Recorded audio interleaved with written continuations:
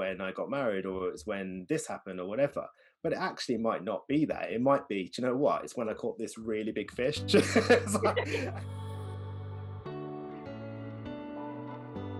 Welcome to Reframe the Podcast, helping you reframe your thought patterns, habits, and mindsets to create the life that you want to lead. A therapist I was chatting to once said to me that those who do the best work, whether that be a therapist or a coach, are those that have done the most work on themselves. Today's guest is someone who has done a lot of work on himself, and he is not afraid to be honest and vulnerable, and it's very compelling. Johnny Lawrence is a people-centred, forward-focused life coach and a self-development specialist, and he supports individuals to overcome those negative influences, those limiting beliefs, habits, behaviours and mindsets that can hold us back from not only really identifying the kind of life we want to lead, but going out there and living it. Today's chat is all about how we can create the right mindset, how we can support ourselves to achieve success or fulfillment, whatever shape that may take. Hi, Johnny, and welcome to Reframe Club. It's fabulous to have you here today. And as always, probably the easiest place to start is to ask you to tell us a little bit more about who you are and what you do. My name is Johnny Lawrence, and I've been in the health and fitness industry as a coach for roughly 15 years, since about 2006. So hopefully my maths is okay there. I turned 40 last year, the big 40, and I had a moment of reflection and decided that I didn't really want to be in my PE kit at 50, and decided that I wanted to sort of look into things a bit deeper and what my avenues might be.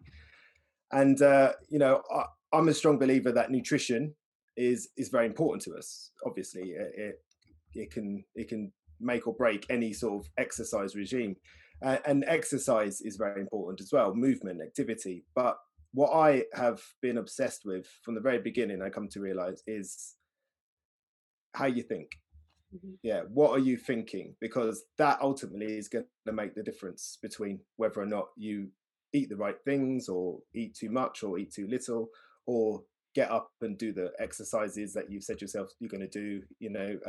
That mindset is vital. How you think. I looked through all my testimonials, and it all but confirmed that really I've sort of been a life coach hiding as a PT or a health and fitness coach for the last 15 years. So I've sort of started the process really of becoming a life coach, which I found quite difficult to sort of come to terms with, really, if I'm honest. Why is that? I'm interested. Why that transition? Why did you find that difficult? Just like everybody, I have insecurities, I have limiting beliefs, I have challenges, but I put to myself and my own personality. And I have to do the work to overcome that, and I had a bit of a rough start to life, and I have to battle against them sort of beliefs all the time. And when you've been in an industry for as long as I have, you do sort of develop a certain level of comfort, I think. And when you then say to yourself, oh, I'm going to go into a completely different industry, essentially, there's that imposter syndrome alarm that goes off in your head, so you have to sort of work to sort of dispel that, really.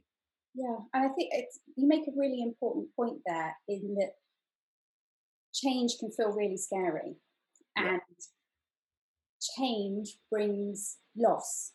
And sometimes the things we lose aren't serving us, but they can feel it's safer to keep them, isn't it? It's safer to stay in the career that we know than to put ourselves out there, because the minute we put ourselves out there, as you say, there's imposter syndrome. Also, we feel vulnerable, and our brains are wired to stop us feeling vulnerable, aren't they? Well, yeah, and it's work like Brené Brown's that really sort of makes you realize that you gotta, or not that you've got to, you should try to lean into that vulnerability, because that's where the truth lies. You might not always like the truth, but I think it's always better to know the truth, isn't it? You can work with them facts then, I think. Yeah, and I think, and you're right, and I think part of feeling or becoming vulnerable around the work that we do, not just around how people are thinking and the psychology behind making changes, but we don't always want to face up to the fact that making changes can be hard. We want to go and buy it in a box, don't we? We want, we want to, oh, that Instagram over there is telling me if I buy that, my life in 12 weeks is going to be everything that I've ever dreamed of. And that may come in the shape of a skinny tea. It might come in the shape of their protein shake. It might come in the shape of their endless webinars, whatever that might be. But actually, part of the process is understanding that it takes time and it's icky and sometimes it's really uncomfortable, isn't it? Well, I think the modern world trains us to be impatient. Everything is instant. If you think about Amazon, you can get things with Prime delivery sort of the next day, and if it's not there the next day, you're like, where is it? And then you've got music. I remember going to record shops as a kid, getting CDs and it not being there, and just that having that feeling of being excited that you got that copy of that song or whatever. And books the same again, and now you can get them on Kindle. And I mean, I've got such fond memories of going to the video shop, Blockbusters, and looking on the back of all the covers of the video. I mean, I don't know how many times I saw the same DVD without even realizing, but it's just stuff like that, without sounding like an old fogey, I just feel sorry for the younger generation that they don't get to experience that. And I think, like I say, we're trained to sort of not have that patience anymore, with us, I say us, I don't want to assume, but, we did go to the video shop, we did go to the library, we did go to the record shop, and it was an experience, right? There's bound to be endless stories that you have about that. When it comes to health, I think that's something that we tend to do now, isn't it? We want to, or we feel like health is something that it's, one, I think we've kind of bought into this idea that health is a aesthetic. It is a particular shape, it is a particular size, and it's a particular body image, rather than health being its holistic, wider sense of the word of health. So I'd love to start there, if I can, and ask you, how would you define health? I love the dictionary definition of health, which is the state of being free from illness and injury, because anything past that is a change, really, isn't it? To be sort of injury free. I mean, when you've had an injury, it sucks. It really does. It's misery, especially if that injury comes at a time when you're making great progress. If you're ill, that sucks. No one's going to deny that. So being free of those two things is amazing. It's fantastic. But I think people take that as for granted. You only need to speak to somebody who's not well, and they would give anything to be well, or someone who's injured, they'd give anything to be not injured. So I like that as a definition of health. If you have a desire to lose weight, or you have a desire to change your body composition in some way, I think that's an addition to health, if I'm honest. Do you think part of that, you said it, and you said, we kind of taken injury and or being free of illness and injury for granted. Do you think that's because, or would you agree that's because we live in a society that objectifies our bodies now? We live in a social media society where it's all about selfies and likes and external validation, and we've kind of come to rely on those external metrics, haven't we?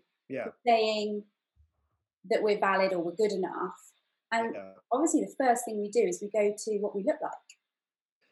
Social media is a big one. I want to start by saying I like social media. I think it's got some really powerful sort of things behind it. So, for example, if there's a really big cause, or there's a charity, or there's somebody that needs to raise some money or something like that, social media is fantastic.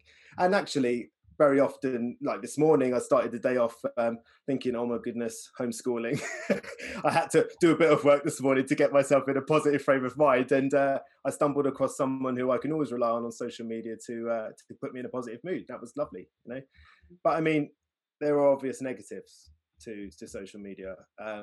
And there are people that get paid a lot of money to take advantage of that word again, vulnerability of others, someone who's not feeling like they look the way they want to look, or they're not feeling like they're living the life they want to live.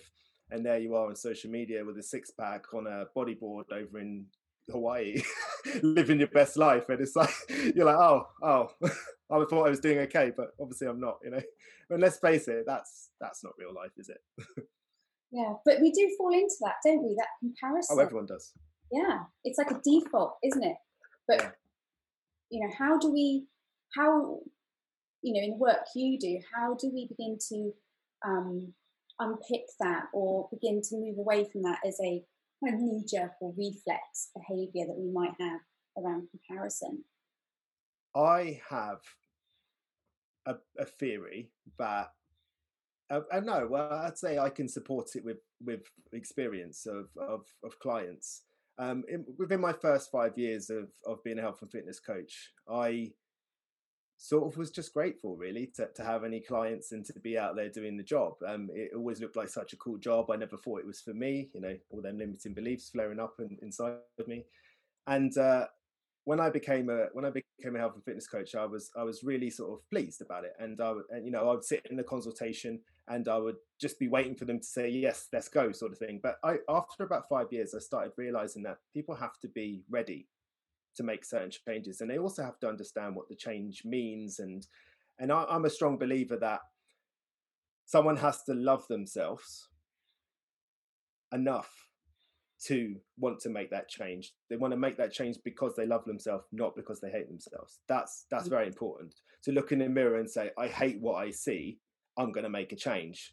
I don't particularly think that's going to be a motivational tactic that's going to hold up when it gets tough. And it will get tough. It always gets tough, go on holiday. Of course, you want to have as many drinks as you want. You want to take advantage of the all-inclusive. You're human. and to a degree, that's okay, but what I've found is that, and after that 5-year gap, I started realizing that people need to identify, and sadly, not a lot of people know what these are, but basically, they need to discover their own values and beliefs. And once they discover their own values and beliefs, it's the guiding light of everything. So you can look on social media and you can see someone doing something and it might look cool, but I mean, have you ever looked at something and think, oh, wow, they're doing so much better than me. They're so lucky, they're so this, only to really later realize that if you were given that opportunity, you would have said no. You don't even really want that. It just looks, they've done a really good job of making it look appealing, know? So I think, we're at a stage now where, I know when I was a kid or growing up at least, I made a lot of mistakes. Some of those just normal mistakes, but some of those I did in private, and some of them I did in public, unfortunately, in front of other people. But each of them had a lesson attached to them.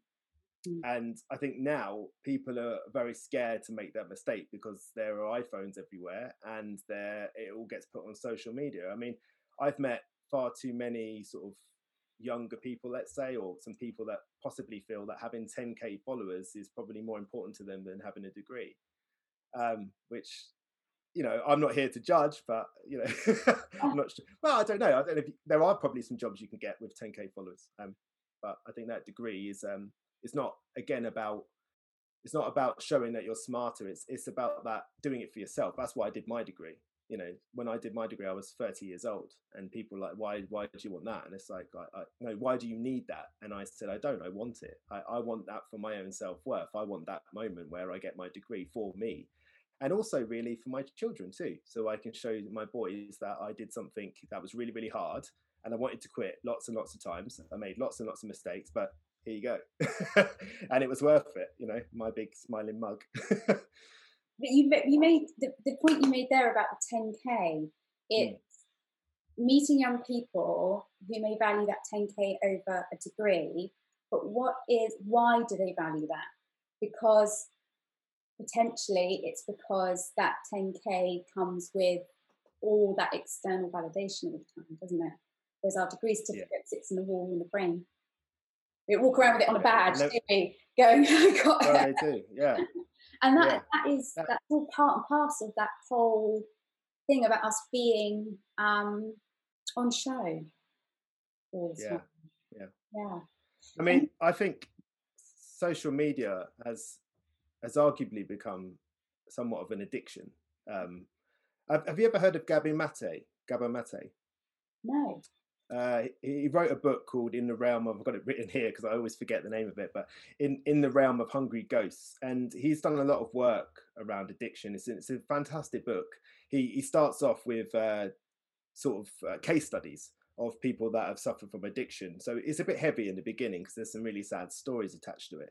But what it shows is that addiction is more powerful than, once you're in that point, it's more powerful than anything else. It's more powerful than your friends, your family, your career, your finances. And you aren't actually, they've shown it's a brain illness that you don't have sort of decision making processes anymore. You know, you're always going to choose that addiction. And it was interesting to me, it was a little while back, I was traveling with a client to a competition, and we were having a discussion to sort of game plan of what we were going to do. And this whole car journey was ping, ping, ping, ping, all these different sounds going off and off and off and off. And I said to her, like, how much of that do you need to know? You know, like it was Sky News, it was BBC News, it was Twitter, it was Instagram, it was Facebook, it was Messenger, and so on and so on and so on. All these different messages coming off. And I was just, but the ironic part was she was sitting there telling me how anxious she was. And I was just like, well, I'm not surprised, you know, you've got all this stuff going off. But I mean, you know, you can sit there and watch a TV show, right? And I mean, I've done it to myself. I have to be really, especially if I've posted that day, I have to be really disciplined with putting my phone somewhere else, because I will just keep picking it up every time there's an advert. And that's me who's conscious of it, you know, and wants to change it. Those micro moments. We're all human. Absolutely. And even though we do the work we do, we're still work in progress. I have to use an app. I use an app that locks my phone, that takes all my third-party apps away. But look at that. I mean, we're two people that are sort of, we read about this stuff intentionally, and it still catches us out. I mean, that documentary on Netflix, The Social Dilemma, that was like a horror film. I was terrified. Children, my husband and I sat there going, we are never, kids, bring us your phones. I thought we were going to have a big mass burning in the garden, just all technology on a big pile. But it is about balance, isn't it? It is about balance, and it's about filtering that how we digest, how we consume social media through what you said right at the beginning, is through our values and our beliefs. Yeah. And in making sure that what we're consuming is helping us and serving us and good for us and aligned and all of those things. Would you agree? Yeah. I mean, the first thing I do in every single session is I want to establish a person's values and beliefs straight off the bat. And the way I describe it to them is, like, say I take you, Rose, and I say, okay, imagine Rose is a long road. Yeah, and off that long road of rows is all these different turnings, and each of them turnings represent a person in your life, someone that cares about you, someone that has your best interests at heart, and they want to give you advice. They want to tell you what they feel is best for you because they love you. So their advice comes from a point of kindness, but nonetheless, they can only really see life through their own lens. They're not Rose. You are the expert on Rose. There's no doubt about that. You know, you're with Rose the whole time, even when no one's looking. So when I check on people's values and beliefs, what I'm checking is that when they're speaking, they're not repeating someone else's agenda, so that they don't find themselves down a path 6 weeks only to feel bad about how they, you know, what they've decided to do. An example of that for me was when we first moved down to Cornwall, we were looking for jobs. And my wife got a job as working for a company. I don't know if I'm allowed to mention names of companies or whatever, but she was basically debt collecting. She'd have to ring around and ask people for money. Now, my wife is the single most kindest, most beautiful soul you'll ever meet in the world. Something like that. When she told me, I was like, oh, well done, babe. 2 weeks later, she was in tears. She couldn't do it. She was listening to these people's stories and she just couldn't do it. So that's a prime example of, like, that job didn't meet her values and beliefs. She couldn't ask for that money. She was in, honestly, agony every night telling me these stories of these people. So I believe that if you stray too far away from your values and beliefs, you're always going to be unhappy, you know, and that's why you get these big CEOs. And, you know, I've been lucky enough, or whatever you want to call it, to be around some of these people. and they do really well in business, but sometimes that's at the detriment of their family, and their values and the way they want to live their life. And it doesn't make them a bad person. It's just they got caught up in the machine, you know. And once you start putting the amount of money that these chaps are involved with, it gets harder to stop.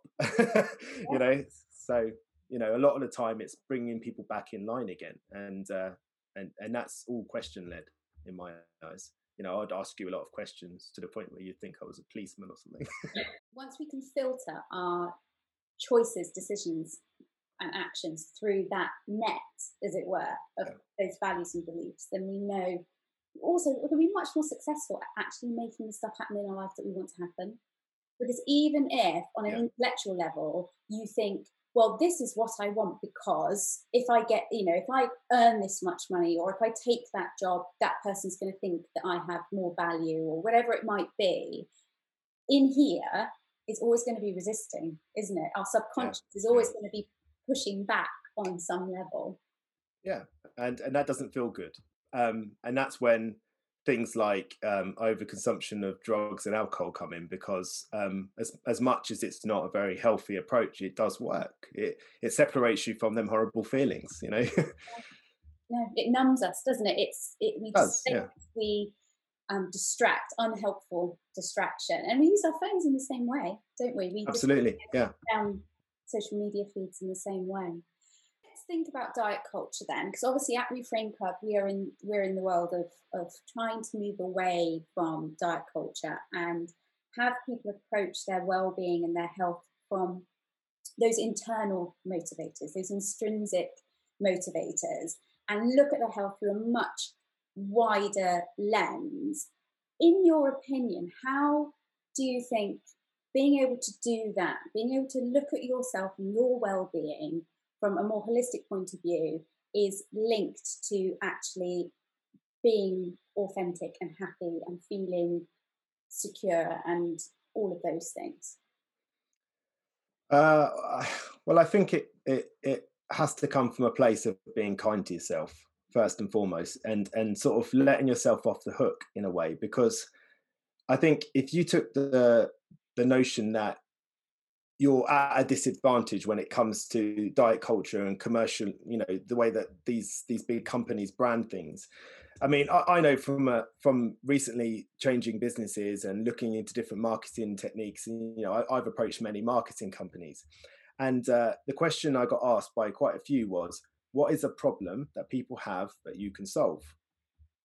So I was intrigued by that. I was just like, that's a random question. I'm trying to promote my coaching services, so I want to coach people, and they were very interested in this question because that's what drives everything, isn't it? You know, so what I'm getting at is that big companies spend a lot of money hiring very, very intelligent people who have got tried and tested science to convince you that you have a problem that they can solve.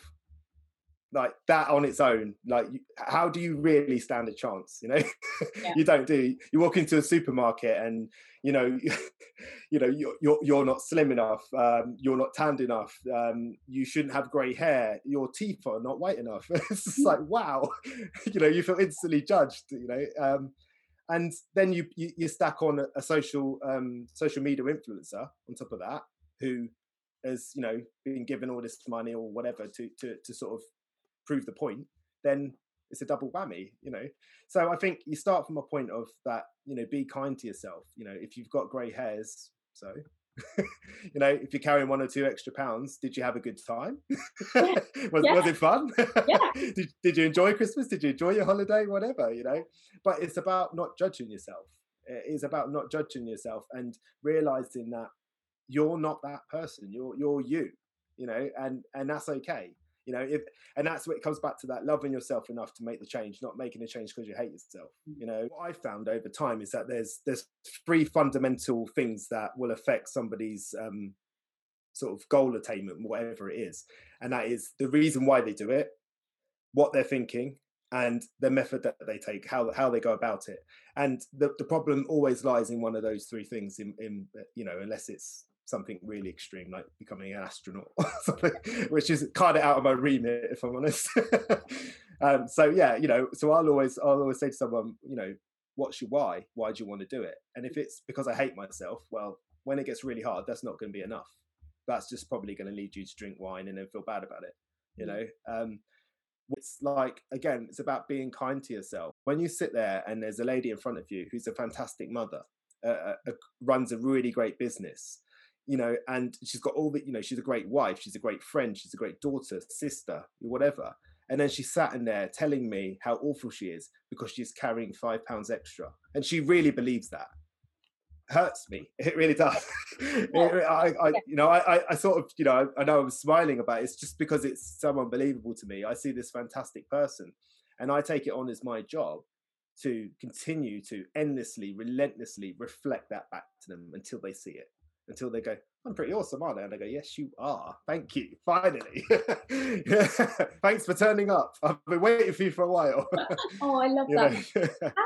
How does that play out then? Because when you have an individual who comes to work with you and they have that kind of self-deprecating language where they have kind of tied up all their self-worth with that number on the scales, where they have fallen into a pattern of self-limiting beliefs, where do we start? So values and beliefs is one thing, but you just said there, I reflect it back until they see it. But what do you think has to happen in the individual? Where do you think that turning point tends to happen? Or is that different for everybody? Or do you tend to see a pattern? The one pattern I do see is questioning. Questioning logic. A limiting belief can't survive without evidence. Once you apply evidence, if you tell me that you're stupid, you're not very smart, and I'll say to you, oh, okay, you're not very smart. What's the evidence for that? There's a long pause, and I say, hey, didn't you tell me you had a degree?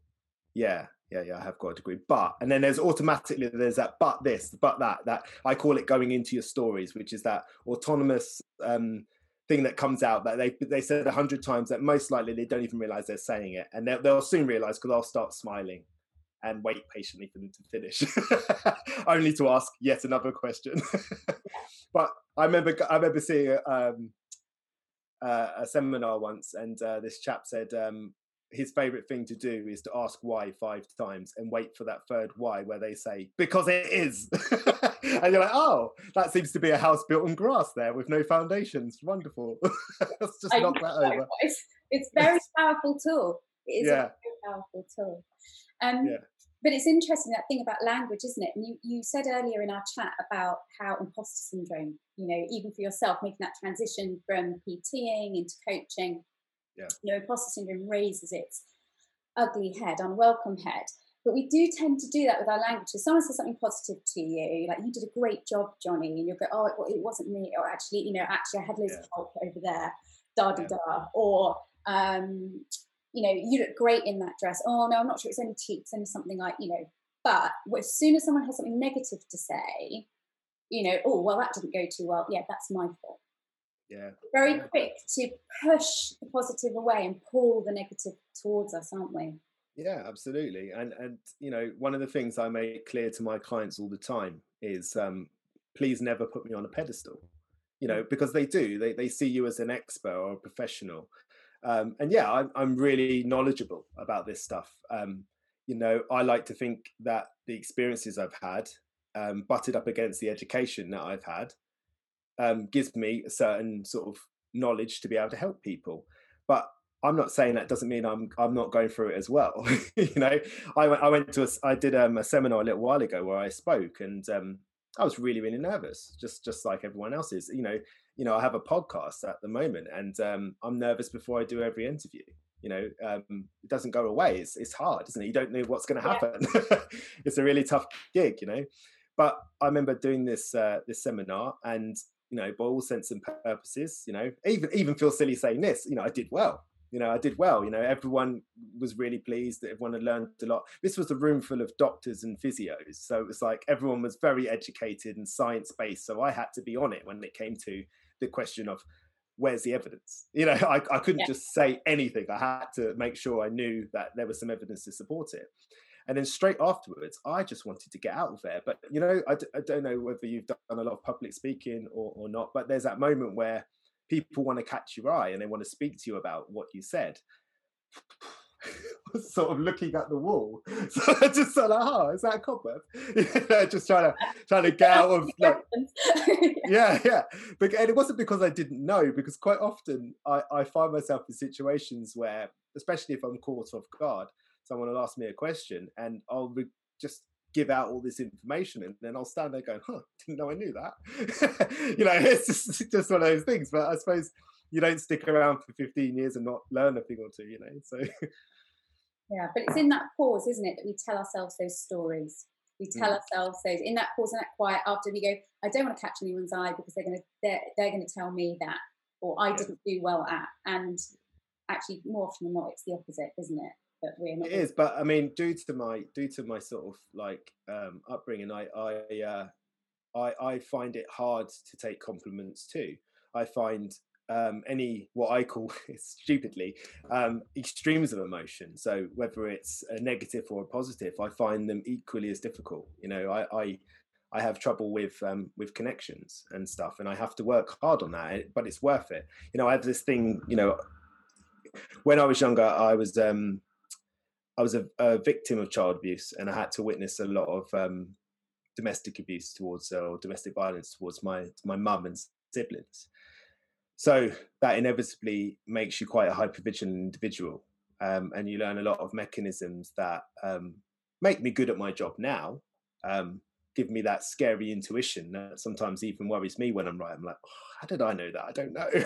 But it's being able to watch people and understand what's going on behind their eyes, the way they're sitting, what their hands are doing, their gestures, the tones of their voice. And there's even times, this might sound a bit wacky, but I can even tell by the color of them. You know, there's a reason why they say, you know, the color just washed out of their face, or they went red with anger. You know, your body is a vessel for sort of showing your emotions, isn't it, in a way? You know, it's like why people get hives and stuff when they get stressed, you know, in things like that. So I have a sort of unique way of understanding people. I've sort of lost my train of thought now. What was the question again? You made a really important point there, and I'm sorry you had to go through that, and it's you know, obviously something incredibly difficult, but that experience has led all the way to here now. Yeah. And what came out of that, and your abilities now have been shaped by those experiences. And I think that brings us also to the subject of trust when you're working with someone. So I think, you know, coaching in itself is a therapeutic relationship. There has to be a bedrock of trust. And as you say, body language, tone of voice, it works both ways, but it's also that instinctive feeling, this person is my fit, they know me, they understand, they're going to walk this with me. And that's a coach, isn't it? That's the difference between sympathy and empathy. And you know, and it's knowing when to ask them difficult questions and to challenge somebody, because that's what people that you love might not do, because that's not their role. You know, I know sometimes my wife will ask me a question and I don't want to give her the answer because it might hurt her feelings. You know, it doesn't mean I lie to her, it just means that I don't want to give the answer. You know, but you know, it's like in our house we have this funny little game that we play where you know, if you buy some chicken or some meat and you're not sure if it's sort of on the turn, Caroline's mum will eat things that are out of date anytime, really sort of not that fast. Whereas my mum, she works in sort of the food industry, so her sort of standards are probably too high. So we do this thing where if we want to eat it, we'll ring Caroline's mum. We'll ask her. And if we don't want to eat it, we'll ring my mum. You know, so that just shows you, doesn't it? You know, you sort of, you know what you want to hear. That is a brilliant analogy, because we do that. We do that. Who's going to give? And sometimes we'll go proactively to seek that negative answer because we want somebody to confirm that kind of backdrop story we've told ourselves. So if we say, I have no value, or people always leave me, we can kind of maneuver and make things happen so that becomes the consequence, can't we? So it can work both ways. Yeah. And I mean, it's really hard, you know. Like, I love working with people, and you know, I don't, you know, for example, like personal training, which is a term that some coaches use, and you go to a lot of seminars or courses over time, and you learn about training, you learn about exercise, you learn about biomechanics, nutrition, all these different things, and there are certain structures to that never change, and there are certain aspects of it that come down to the individual. But I always have to point out to younger coaches, it's called personal training. There's a personal aspect to it, you know, and people neglect that. They don't want to learn, because you can go and you can learn the science of anything, but it's always going to come down to the application of the science, and that's going to come down to the variable of the person, isn't it? You know, there are some people that they want to feel a certain way when they train, and there are some people that if you did that same workout with, you would never see them again. You know, so it's about understanding that, and that takes a little while, you know. And that's the difference between, and I think because you know, let's be perfectly honest, we work in an unregulated industry. Coaching is, you know, we've not for certain, you know, memberships of particular bodies, but there's lots of people out there who'll just go, but they'll sell you a out the box program, and actually there's your red flag there, isn't there? There is no one size fits all approach to anything, to our mental well-being, to our emotional well-being, to nutrition, to personal training. As you say, it all has to come down to the person. Well, it ties back in again to the whole social media thing, doesn't it? Where, you know, you have somebody, and again, I really don't want to come across as the guy that's bashing anybody, because I'm not. You know, I think these people are probably very nice people, you know, but you know, when they're on there promising some young girl who's on the border of an eating disorder, and they're telling her that she can get abs in 6 weeks, that's dangerous and unethical. And you know, it's difficult, because I've had young girls that come to me and want training, and they've seen other people's results, but they don't realize what's gone into that. And they've said to me, "Oh, I want this," and I've looked at them and I've thought to myself, "You look fantastic." What, you know, and I swear to you, you can't convince them that they look great. You know, you can't, and it breaks my heart. You know, because what do you do? What do you do? You know, you can only do, and that to me is the hardest part of coaching, is knowing when you've done all you can do, and you don't take that home with you. I've woke up in the night worrying about people, you know, and it's hard. It's really hard, because you're rooting for them, aren't you? And you really want them to do well, but at the end of the day, it comes down to that they have to take ownership of that, you know, and they have to realize that, you know, they've got this beautiful, healthy, injury-free body, and they want abs, and it's like, for what? You know, I've met plenty of people who've got abs and they're really, really miserable, and I've met plenty of people that haven't got abs who are really, really happy. You know, so what does it mean? But there's a powerful question there. You actually just asked a really powerful coaching question. For what? Because I'm not sure, and it's actually when you ask that question that people suddenly helicopter back out a little bit, because we don't do that enough, and go, actually, why am I? What is my motivation? Oh, because if I do that, boy will like me. Okay. He's worth it then. Well, that's the other question, isn't it? It's like, if that's what it takes to get there, then I don't think he's marrying material.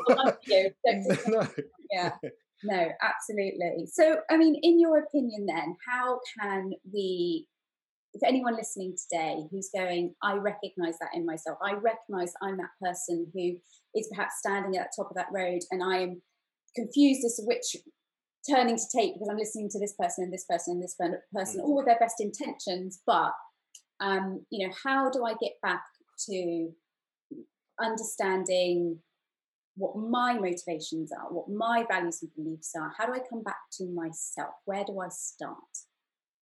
I think you have to look that there are ways that you want to be for whatever reason, right or wrong. There are ways that you want to be, but that's not the question you should ask yourself. Is who am I? What will I do in certain situations? What is my real happiest moment ever? You know, a lot of people know what other people want to hear, so they'll say, "Oh, it was when I got my degree, or it was when I got married, or it was when this happened, or whatever." But it actually might not be that. It might be, do you know what? It's when I caught this really big fish. And that's okay. Own it, man. Just own it. You know, it speaks to who you are. Maybe what that says is, you know, I'd been trying to get that fish for a long, long time. And what I value most in life is accomplishment, achievement. Yeah. You know, I put a lot of work in. I was there every day at 5 o'clock in the morning, whether I didn't want to be there or not. And I got this fish that day, and I was really, really proud of myself. You know, and so it's about really discovering who, you know, find what their values and beliefs are, actually look for them. And you know what? You might not like the answers. You might want to be a bit cooler than that. You might want to be the guy that goes out on a motorbike and, you know, Steve McQueen's it. Or it might turn out that actually you quite like to curl up with a good book in front of the fire. Yeah. there's nothing cool about that, apparently, but I love it. I mean, it's definitely cool in my book. That's the freedom I got when I realized it was okay. You know, as I got older, I was like, hey, it's becoming okay just to stay at home in my slippers. Yeah. Age is so valuable. Aging is so valuable, isn't it? Because it does give us that perspective to say, do you know what?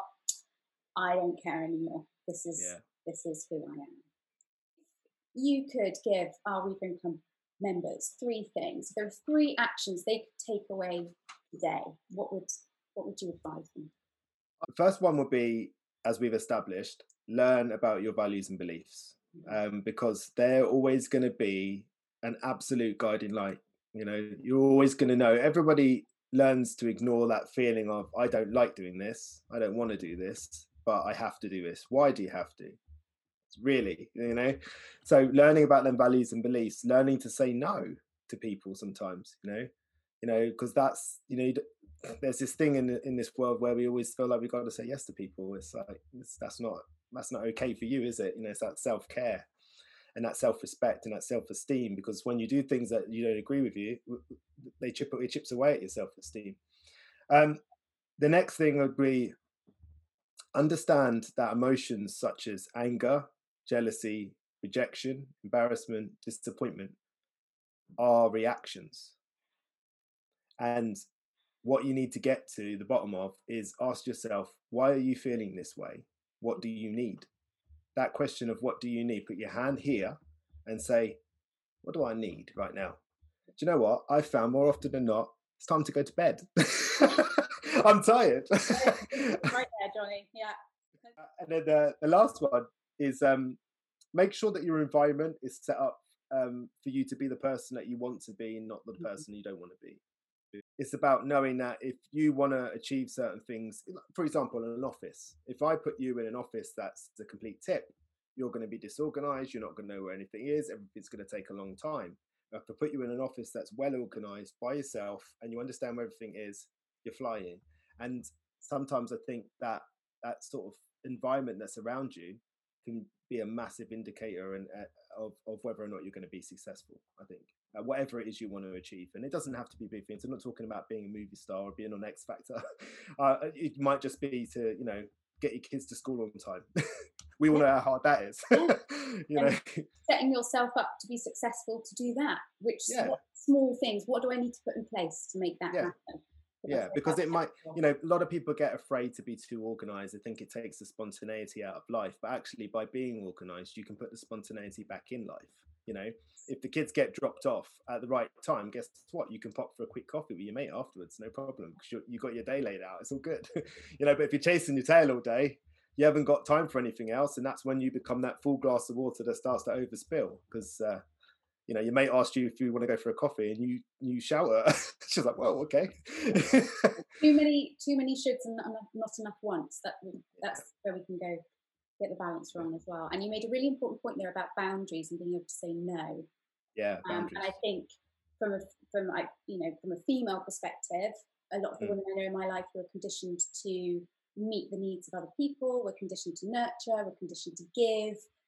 We can be really poor at asserting our boundaries, and we can very quickly, from a very early age, become people pleasers. And I tend to say to my own clients a lot, asserting your boundaries isn't being rude, it's communicating what you need. It comes back to that whole, like, looking at the emotions and understanding that they are a reaction, you know. They are a reaction. Anger, jealousy, rejection, embarrassment, disappointment, they are a reaction. And you shouldn't feel bad for having it. You should just work out that root cause, you know, of why do I feel that way? To finish, if you could stand on a mountain, or as James likes to say, have a billboard at the side of the M25, and it could say anything at all to everyone below or everyone driving past, what would you put up there? Well, this is another one that I wrote down. You are in charge of your own life. Decide what you want your life to be like and look like, and behave, take actions, and live your life that way.